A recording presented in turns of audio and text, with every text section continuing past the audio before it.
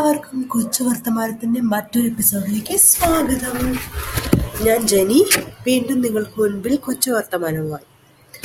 അപ്പോൾ എനിക്ക് പനി പിടിച്ച് തൊണ്ടവേദനയൊക്കെ ആയിട്ടിരിക്കുക. അപ്പം അധികം ഉറക്കെയൊന്നും സംസാരിക്കാൻ പറ്റുന്നില്ല. ചിലപ്പോൾ നിങ്ങൾക്ക് തോന്നുന്നുണ്ടാവും എൻ്റെ ശബ്ദത്തിലെ വ്യത്യാസം. അപ്പോൾ ആസ് യൂഷ്വൽ നമുക്ക് ന്യൂസിലേക്ക് കിടക്കാം. ഒന്നാമത്തെ ഒരു ന്യൂസ് എന്ന് പറയണത് നമ്മുടെ AI ക്യാമറ സ്ഥാപിച്ച കരാറ് കെൽട്രോണ് നൽകി. അതിൽ അഴിമതി ആരോപണമൊക്കെ നടത്തിയേക്കുവാണ്. പിന്നെ ഉള്ളത് 8 വയസ്സുകാരി. അത് നിങ്ങൾ കേട്ടിരിക്കുമല്ലോ. 8 വയസ്സുകാരി മൊബൈല് അടുത്ത് വെച്ച് കിടന്ന് ഉറങ്ങി, മൊബൈല് പൊട്ടിത്തെറിച്ചു, കുട്ടി മരിച്ചുപോയി. എന്താല്ലേ, ആ കുട്ടിയുടെ മുഖം തീരെ വികൃതമായി പോയെന്നാണ് പറയണേ. എന്താ കാരണം, മൊബൈല് പൊട്ടിത്തെറിക്കാൻ രാസവിസ്ഫോടനം നടന്നു എന്നൊക്കെയാണ് പുതിയ കണ്ടെത്തൽ. അപ്പം എല്ലാവരും മൊബൈൽ ഉപയോഗിക്കുമ്പോൾ സൂക്ഷിക്കുക.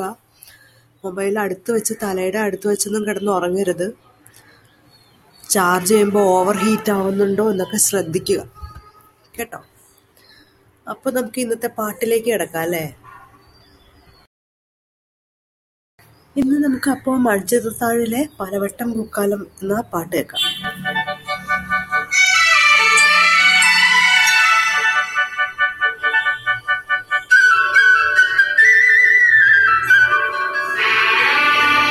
പലവട്ടം പൂക്കാലം വഴിതെറ്റിപ്പോയിട്ടങ്ങൊരു നാളും പൂക്കാമാങ്കൊമ്പിൽ പ്രിയമുള്ളോരാളാരോ വരുവാനുണ്ടെന്ന് പൂങ്കുയിലൊന്നു പാടിപ്പറഞ്ഞു.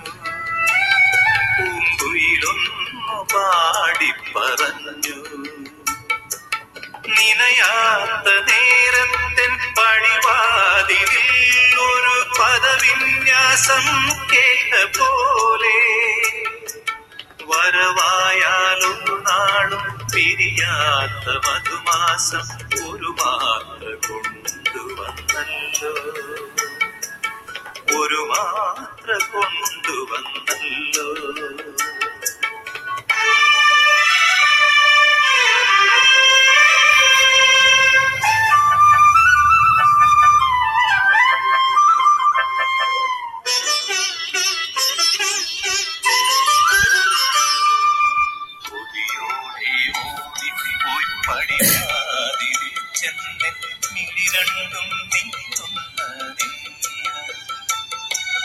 നിറയെ തളിർക്കുന്നു, പൂക്കുന്നു, കായ്ക്കുന്നു കനവിന്റെ തേന്മാവിൻ കൊമ്പ്, എന്റെ കരളിലെ തേന്മാവിൻ കൊമ്പ്. അപ്പം എല്ലാവർക്കും പാട്ട് ഇഷ്ടപ്പെട്ടു എന്ന് കരുതുന്നു. അപ്പം അടുത്ത എപ്പിസോഡുമായി വീണ്ടും കാണും വരെ വണക്കം.